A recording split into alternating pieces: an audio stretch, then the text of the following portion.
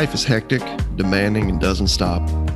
When honest with ourselves, we must confess we often don't know what the hell we're doing. The Larkcast is an ongoing conversation about the inclusive and mischievous nature of God's presence through the lens of all the things that make up this phenomenon we refer to as life. Astonishing grace and refreshing honesty collide right here for your weekly encouragement.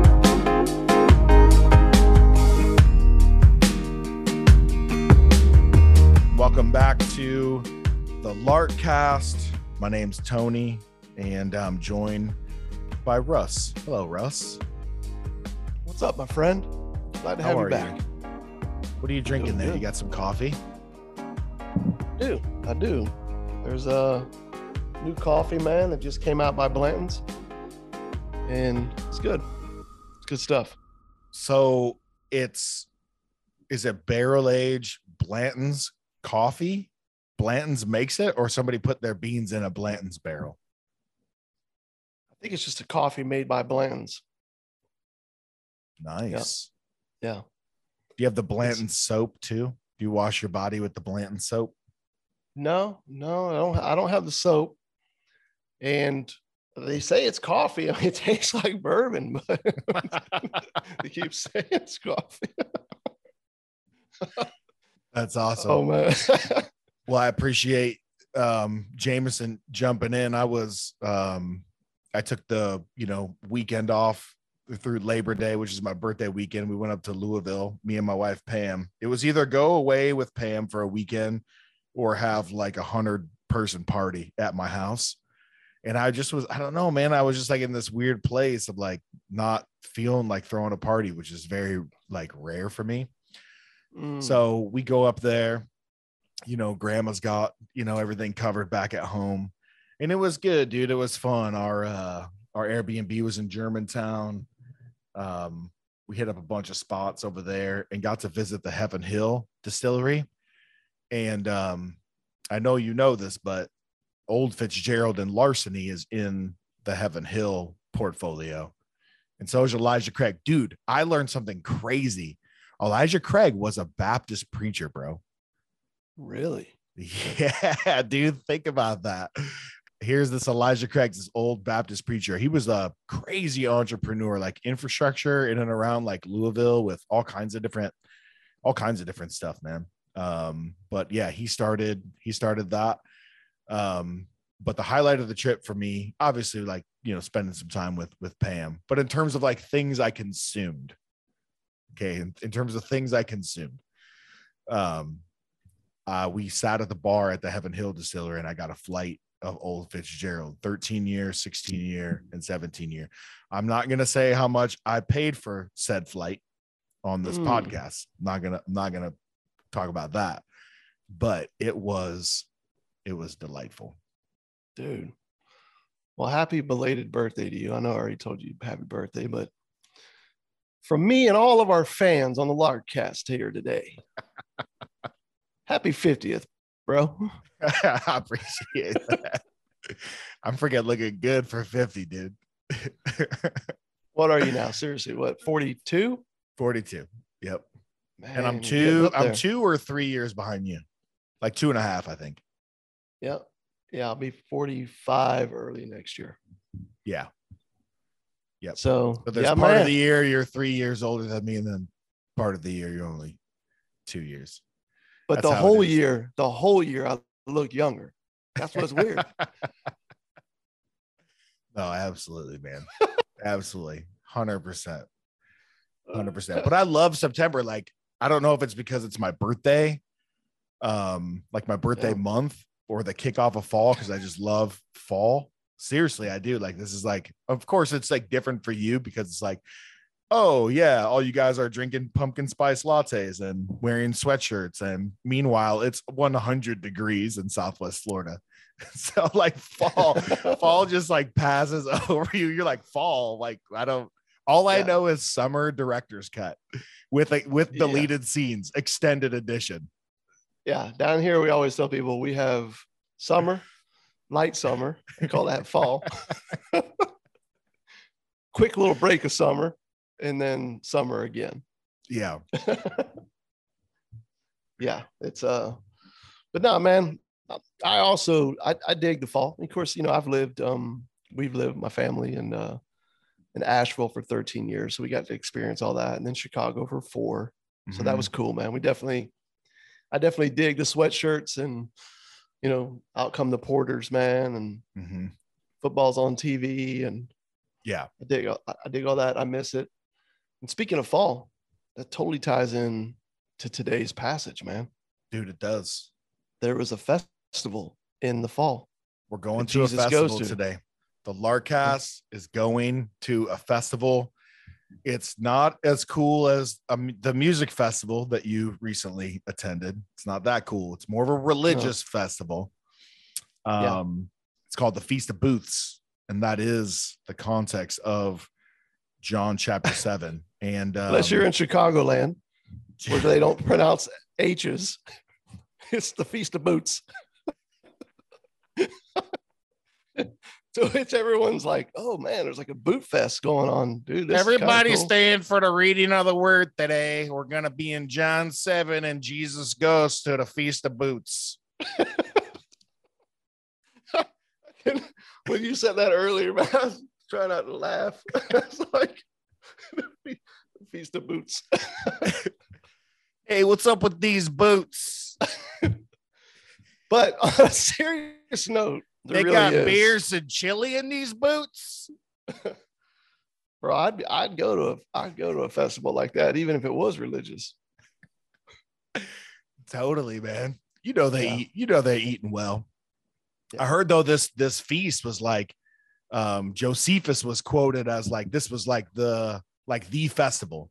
Like they did a bunch of festivals, but like this one was like the one. They went all out for this one right here.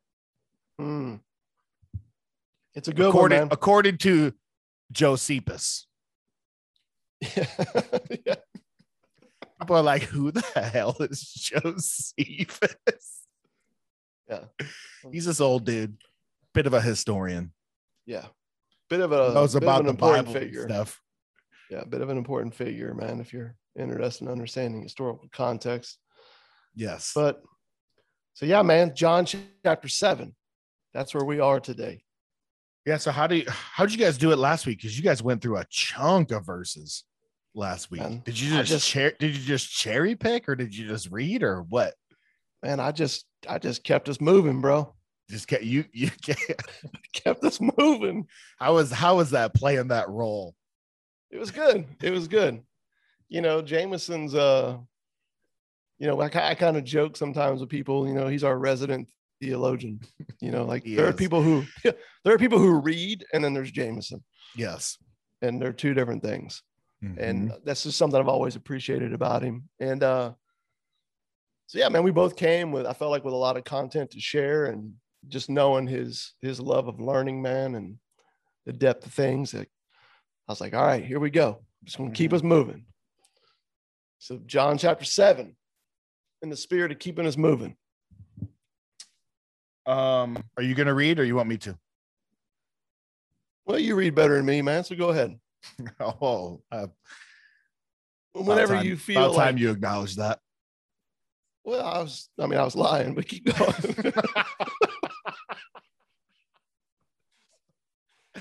Where you feel like hit that pause button, or if I'm like, stop there, because there's some nuggets in here for us. No, for sure. I'm just going to read the first 13 verses, then we can go back and chop it up. All right, let's go. Okay. After this, Jesus went about in Galilee. Stop. Chapter 7, verse 1. After this, Jesus went about in Galilee. He would not go about in Judea because the Jews were seeking to kill him. That's one heck of a way to kick off a chapter. Yeah. Oh, by the way, these guys, they want to kill you. Yeah. Now the Jews' feast of booths. Oh yeah, wait, sorry. There's an H in there. Now the Jews' feast of booths was at hand. So his brother said to him, "Leave here and go to Judea, that your disciples also may see the works you're doing. For no one works in secret if he seeks to be known openly. If you do these things, show yourself to the world." For not even his brothers believed in him. Jesus said to them, "My time has not yet come, but your time is always here. The world cannot hate you but it hates me because I testify about it that its works are evil.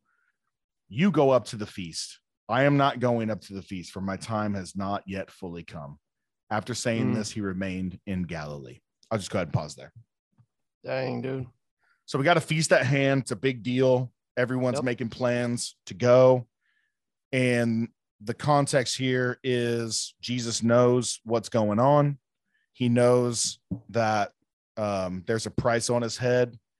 And he gets into this conversation with his brothers about his plans and their plans for the festival. Now, I don't want to read too much into the text here, but because John says, the first thing he says is these guys are looking to kill you. Okay. Yep. Then he says not even his brothers believe in him. Yep. But his brothers are encouraging him to go. Yep. If I'm just doing the math here, it's almost kind of like a Joseph and the Amazing Technicolor Dreamcoat kind of a thing going on. Yep. Yep. Hey, what's your plans this weekend, Jesus? I don't know. I think I'm going to stay home. Oh, you're not going to the festival? Yeah. I heard these dudes are trying to kill me. Well, you know, if you really want to grow this thing, if you really want to get more followers, you can't be really messing around in these little towns. You got to go to the city. You're going to probably have to make an appearance at the festival. Maybe multiply some fish, some loaves of bread, you know, do the magic, do the thing so everyone can see just how great you are. Why don't you go to the festival, Jesus? Have yourself a time. Bro, literally says right here, man. And in verse 3, leave here. You should go to that place that you're afraid of where they're trying to kill you. You know, I love this quotations, that your disciples may see the works that you are doing. Right? That they don't throw themselves in the camp.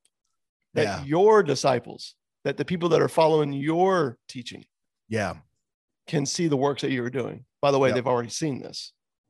I mean, they just watched him feed 15,000 people with 3 loaves of bread. And then also watch him walk on the water.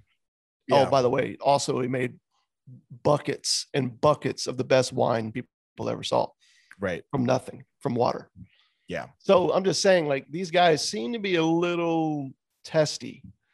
And I love that point that you made, which, you know, it does say here. He's like, they're like, yeah, nobody works in secret, man, that, you know, is trying to lead a revolution. Like, you got to get out there, man. You got to get viral, bro.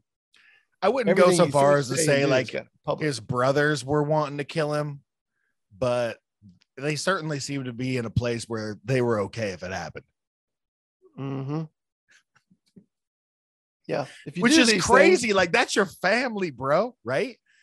Yeah. I mean, like, if you think about this, I mean, obviously we're cracking jokes here, but like for Jesus, he's just rejected across the board. I mean, it goes back to chapter 1. Like, he came to his own and his own did not receive him. Yeah. He's already been rejected in his hometown by the religious establishment. Here you see, like, even his own family doesn't believe. And then at the end of chapter 6, he alluded to even someone in his own circle is going to betray him. And so just the loneliness of Jesus, almost feeling like completely, like, even the people who are like, yeah, dude, like, I'm with you, I'm on your squad, they're constantly not getting what he's saying. Yep. They're not picking up clues. Like, Jesus was very, very well acquainted with loneliness. Yep. Yeah. Yeah. It seems like he's in good company, man, with some of the other prophets. Yeah. Who came along declaring what is true and good and right and beautiful. And no one, like Jeremiah, right? Nobody. Yeah. Nobody's following. Mm-hmm. You're like, yeah, man, I know his crowd was small. I'm like, no, it says no one. Yeah. And this is something that you and I talk about quite a bit, because as we've been doing ministry together since 2014. And it's like, man, like, you're out just trying to pass on good news. And it seems like you just have to, like, convince at every turn. Yeah. It's, you know, an argument here, an argument there. You're just trying to convince someone that God is good. It is finished. You can rest. You're free. And we just want to, everybody wants to argue for performance. They want to argue for fruit. And it just, it gets tiresome, man. It gets tiresome. Yeah. Very tiresome. Yeah. Sometimes you can find yourself feeling alone, man. Like, dude, like sometimes I find myself looking around. I'm like, all this stuff just constantly being said in the name of following Jesus and faithfulness and church. And I'm like, none of it's in the scripture. Yeah. All these things that you're holding up and calling everybody to, they're not in the scripture. They're enslaving free people. And meanwhile, there's this good news to get out to the world of a God who's already done all that is needed. He's already said, I love you. He's already set us free. He's already reconciled all these things we're trying to reconcile. Right. And I'm like, to me, that's such a good and beautiful thing to get out. What's the hang up, man? Why is this so difficult? Why do you find yourself just feeling alone in this work of getting it out? And I don't know, man, I could be wrong, but one of the things that was very eye-opening to me that I never really saw in this passage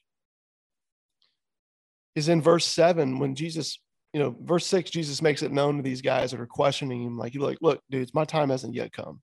Yeah. The time's coming. Everybody's going to know exactly who I am. Right. And my life will come to an end. Because Jesus starts to make known very clear, like his mission is to die. Yeah. We need, as I told somebody I was in a conversation with on Saturday, reform was never an option for humanity. It isn't. We need resurrection. Yeah. So verse 7, though, Jesus tells these guys, he says, listen, the world cannot hate you, but it hates me because I testify about it, that its works are evil. So this whole idea that we have of the feathered hair, blue-eyed Jesus who, you know what I mean, carries a lamb on his shoulder and, he's just nice and goes around and pats everybody on the back. It's like, well, he is kind and he is loving, but he's also truthful. And like right here, he just makes it straight up known. Like, look, I'm testifying to something that makes people very uncomfortable because what they do and what they want is opposite of me. It's actually evil. Yeah. And it's like, it's so crazy. Like, I don't even know where to begin with this because I came to Jesus out of like rebellion. And whenever I saw the world, and this was compounded and affirmed by the way that the church, the churches that I grew up in would treat passages like this. When they saw the word world, they immediately associated that with the unbelieving, rebellious, those outside the church world. Yeah. Right.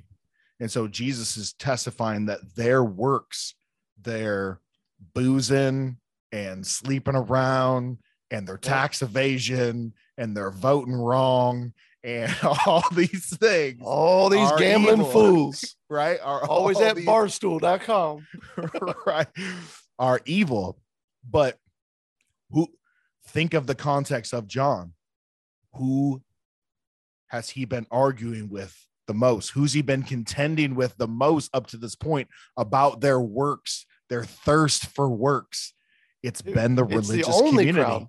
The only crowd. It's the religious community. Yeah. And he refers to them as the world. And so one of the aha moments for me was I used to think church good, religious church good, world bad. But when you see here in John 7, when he refers to the world, he means the church crowd. Yeah. He's telling them, those who are thirsty, those who think their works are doing anything, those who are so obsessed with works that it's not your works. And in fact, your works are evil, as you're going to see later on, as Jesus breaks down this argument for these guys who are so obsessed over the fact that Jesus healed a dude on the Sabbath. They're still on that. Yep. Your obsession with works is creating a moral dilemma for you, and your works are actually evil. Your love of works, your Yes. desire to do the works, and the works you do are evil. There's no such thing as imperfect obedience. That's what I was saying earlier. Like, reform was not an option. Yeah. So these people who are holding up this righteous law are completely ignoring what righteousness actually means, what it demands. And instead of like rejoicing in the one who's in front of them and in what he's saying, they're just straight opposing him, man, at every turn. Yep. No, absolutely. All right, let's just move on here. Last we saw in 9, Jesus is a no-go on this festival. But now things change. Moving on. Verse 10. But after his brothers had gone up to the feast, then he also went up. So now he either changes his mind or he doesn't want to go up in the way that they want him to go up, with all the right in the center spotlight, whichever one you want to say. It's kind of funny reading the commentaries, like the fact that maybe Jesus had a change of heart or a change of mind is not like, we don't even touch that. It's like, no, well, of course not. Of course he can't change his mind. He can't change his mind. That's impossible. He's how not very fully human. Yeah. Yeah, it's almost like they're saying to Jesus, if a revolution is your aim, then being visible is your plan. Yeah. And he's going, yeah, I hear what you're saying. I'm going to go. I'm going to change my mind here. But it's going to be very different than what you think or expect. Right. Yeah. So either A, I'm not going to go up in the way you want, or he's like twiddling his thumbs and he's like, damn it. Like, he just can't help himself. He can't help himself. He is a man who needs to spread the good news of what God is actually like. He's like me in a Facebook argument. Yes. That's actually a very, very good example.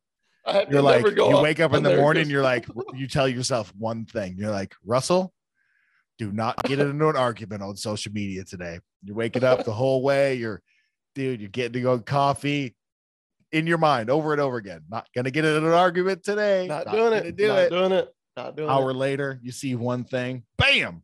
Yeah. Some Christian leader spouting out something that's completely opposite of what Jesus said. 1,000 people going, amen. And I'm like, somebody has to say something. Yes. So hold on to that, because that's going to come out even later. So anyways, he decides to go up, but not publicly, in private. So he goes up in his own way. He wants to low key. It's kind of his plan. We'll see how well that works out for him. Verse 11, the Jews were looking for him at the feast. So they were expecting him to come. Again, this is a huge deal. This is like the festival of festivals. Everyone's going to be there. They're expecting him to be there. 11, the Jews were looking for him at the feast, saying, where is he? And there was much muttering about him among the people. Some were saying, he's a good man. Others were saying, no, he's leading people astray. Yet for fear of the Jews, no one spoke openly of him. Man, think of the control these dudes have, man. It's crazy. Yeah. It's crazy. You think like, oh, these are, these like religious twerps or whatever. Like, it's no big deal to stand up to these guys. Dude, everybody was afraid of these guys. Everybody was. And just to be clear, you see the same thing today. Sure. Dude, I'm just saying it out loud, but for over 20 years, I've watched people see something that is astray from what Jesus is saying, watching it being handed down from leaders, and then watching people like refuse to even speak about it, man. So I know we look at this like, yeah, man, that's just so crazy how people were like that back then. But I'm like, we know this fear. Yeah, for sure. 14, about the middle of the feast, Jesus went up into the temple and began teaching. Well, so much for I'm not going, and now I am gonna go, but I'm gonna go privately, so no one knows that I'm there.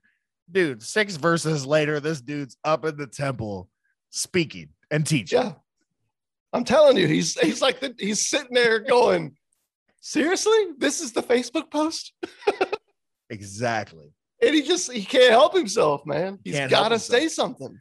No, I mean, like, go back to, flipping the tables, Yeah. zeal for the Lord is going to fill this place. And he's just, man, he's passionate. He's passionate about the truth, about what God is like. And like, for those of you who are like, I know you know this, I know you know this. Some of us know this. Anyways. So he's in the temple, he's teaching. And it says, the Jews therefore marveled, saying, how is it that this man has learning? He's never even studied under a rabbi. This dude's never even gone to seminary. How can he be breaking things down like this? He doesn't have an MDiv. He doesn't have a doctoral degree. Doctorate. You can tell I don't either. Sometimes you could just say PhD. PhD. Man, I'll tell you, these Jews got a PhD. They got a player hating degree. Yes. Faux show. How long have you been sitting on that one? It just came to me. But that would be awesome if I actually wrote that down in my notes. That would be fantastic. Don't lie. So Jesus does not have a PhD, but these Jewish leaders certainly do. Yeah. And they are bothered by, like, man, where did this guy learn all this, man? Because, just in their culture, you had to have studied under somebody and be able to point to that whole pedigree. Right. It's what made you worth something in regards to what it is that you're saying and people hearing it. Right. Yeah, it's so different than in our day, like no one really obsesses over like, where you went to college or seminary or whatever. And it's, in fact, I would say now in the church world, people are probably less concerned about the seminary thing. You're just like, dude, just don't get in an inappropriate relationship with a woman and you could be our pastor forever. Like, I don't freaking care where you went to school. I feel like that's where the church is at now. When you're talking about conventional institutional church, that definitely seems to be like the main criteria. Okay. I don't freaking care where you went to seminary. Just keep your dinghy in your pants and you can be our pastor forever. I don't even know if you know Jesus. All I need to know is that you live like a hermit. Holiness is not the need. Being a hermit is. But no, it's true. It's very true. But here's the point that I think we miss is they're still marveling at what he's saying. Yeah. Because they're going, man, this guy's never studied under anyone. How is it that he knows more about the scriptures than we do? So now he's going to get back into just his relationship with his father right now. So Jesus answered them, my teaching is not mine. Stop me if you've heard this one. He's been saying this. This is something that I got from my father. I'm doing what he's doing, saying what he's saying. My teaching is not mine, but his who sent me. If anyone's will is to do God's will, he will know whether the teaching is from God or whether I am speaking on my own authority. The one who speaks on his own authority seeks his own glory, but the one who seeks the glory of him who sent him is true, and in him there is no falsehood. I'll pause there because he's about to get into his epic takedown. Yeah. I think you already hit on it. He's already made this known over and over and over. He is one with the Father. He is God in the flesh. He is the Messiah. He speaks of what the Father is saying. That's why what he's saying is beyond anything they've ever heard. And as frustrated as they are, there's no rebuttal other than who taught him this? Right? It's that person who's like grasping for something to dismantle somebody that's on the stand, or somebody who's speaking something that's true, that's taking down the imaginary platform they're standing on. When you can't combat what is true, you try to combat the individual's character or where they went to school or where they're from. And that's the same thing that these guys do. Yeah. Yeah. So like, it's a telltale sign that you've been owned.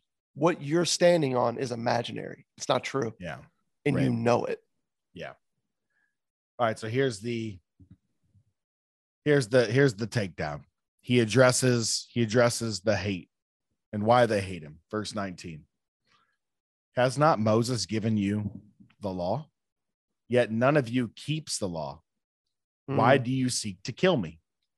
The crowd answered, you have a demon. Yep. Show us your face.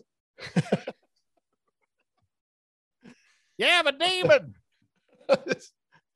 Definitely a little Chappelle moment in there. Oh man. I just can't help but think of a real high-pitched hillbilly voice when I read you have a demon. Yeah. Does he have Boo, a demon? go home. Yeah. So the crowd answered, you have a demon. Another part of the crowd says, who is seeking to kill you? Jesus answered them, I did one deed and all you marvel at it. Moses gave you circumcision, not that it is from Moses, but from the fathers. Right. And you circumcise a man on the Sabbath. If on the Sabbath a man receives circumcision so that the law of Moses may not be broken, are you angry with me because on the Sabbath I made a man's whole body well? 24. Do not judge by appearances, but judge with right judgment. In other words, dude, just look at what the facts are here. Just use some common sense. Yep. You're pinching me. You're pinching me, telling me I broke the law. Yep. For loving my neighbor, which is the sum of the law, and making a man's whole body well, but you will absolutely, in an effort to make sure you keep with circumcision on the 8th day, you will do the deed of circumcision regardless if it's on the Sabbath. Yep. While you're breaking the law while obeying the law. How about that? Yeah, it's definitely very much in their face. Like, you allow the caveat of circumcision on the Sabbath, which, by the way, is breaking the law. You did it, and so did Moses. Yeah, Moses is guilty of breaking the law too, guys. Yeah. But not healing. And all this while the true and better circumcision that actually makes you whole is standing right in front of you. Right. Offering you life. Yeah. And you'll have nothing to do with it. And it's crazy because you have that going on. Like, Jesus is basically just sticking his finger like right in their eye, saying everything that you're pointing at me against, you're guilty of. I've broken no laws and I speak nothing that is not 100% true. You speak what is not true and practice what is not true. Yet you want to murder me for breaking the law. Right. AKA, I think you're face to face with something that you just don't know how to handle because it's undermining the control that you've been seeking your whole life. Yeah. And you're having a hard time hearing what I'm saying because it's basically almost impossible to hear something when your sense of security is dependent upon you not hearing it. So it's not that I'm not true or what I'm saying isn't true. It's just that it makes war on your imaginary sense of control. Yep. You want to be God, period. I'm pulling the rug out. The floor is coming out right from underneath your entire identity. Yep. And what's sad, dude, I'm just going to throw this in here to maintain it. Oh, scrambling. And you got people in the crowd, some who are believing we see, but then some who are like, man, does he have a demon? Like, he says people are trying to kill him. This can't possibly be true. And they don't realize that, like, no, the religious leaders are trying to kill him. Bro, if there was a modern tale testimony to what you often see in Christendom, there it is. Church leaders losing their sense of control, pushing out teachings on Jesus and following him and demands and mandates for the church that are nowhere found in the scriptures in the name of being faithful. And then when people speak out against it, you know what I mean? They're made to feel like they're crazy. Disciplined. Yeah. Publicly shamed. It's no different because they won't kill you, but they'll kill your reputation. Yeah. Trying to kill Jesus. And meanwhile, all the people that are following them are like, that possibly can't be happening. This guy must have a elders? Demon. No way. These guys passed the elder test in 2 Timothy. Yeah. This guy must have a demon. It's like, No, this guy's saying what's true, and it's pulling the imaginary platform of control out from under those who don't believe what God actually said. Yeah. And dude, I've been watching that happen for 10 years. Yeah. Yeah, I'd throw a bigger stone at it if I knew in my own story I didn't, partake in that. And I think that's why. And I know you have too. And I think that's why we're pretty passionate about it. Like, we've been victims of it, but we've also done it, to other people. 100%. And those hurts are true and they're real. There's one thing I wanted to point out in this, and it's just a quick thought I had. When you treat the Bible like these religious leaders as a behavioral guidebook, as a behavioral book, right? Primarily. Yep. You are going to constantly find yourself in moral dilemmas like this. Yes. There are all the rules, all the things that should be and shouldn't be, and the demands, the high demands of God's law. When you treat that as if it's something you can actually achieve, and that the Bible is strictly there to tell you how to live your life so that you can fulfill this law, you are going to constantly find yourself in this sort of conundrum. Yeah. You can't do it. Literally, you can't do it. No, you never could. And if you believe you can and should and will, you will have a hard time with Jesus and what he's saying. Yep. If you've come to the end of your rope and in the realization that you can't, then the life of grace that he offers becomes a beautiful experience in which you learn to be human again. And I think the people at the end of their rope are the ones that gather around Jesus, as we see throughout his story. And the religious crowd that wants control continues to fight him. We're going to pause the conversation right there. We got word from our producer, also known as Russ, sitting in his living room pointing at his watch, letting us know that we're reaching time. Man, we thought the silly thing is we thought we were going to be able to get through all of chapter 7. Yeah, it's not happening in one shot, and it's just not going to happen. So until next time. Man, Cheers. Good news. Cheers.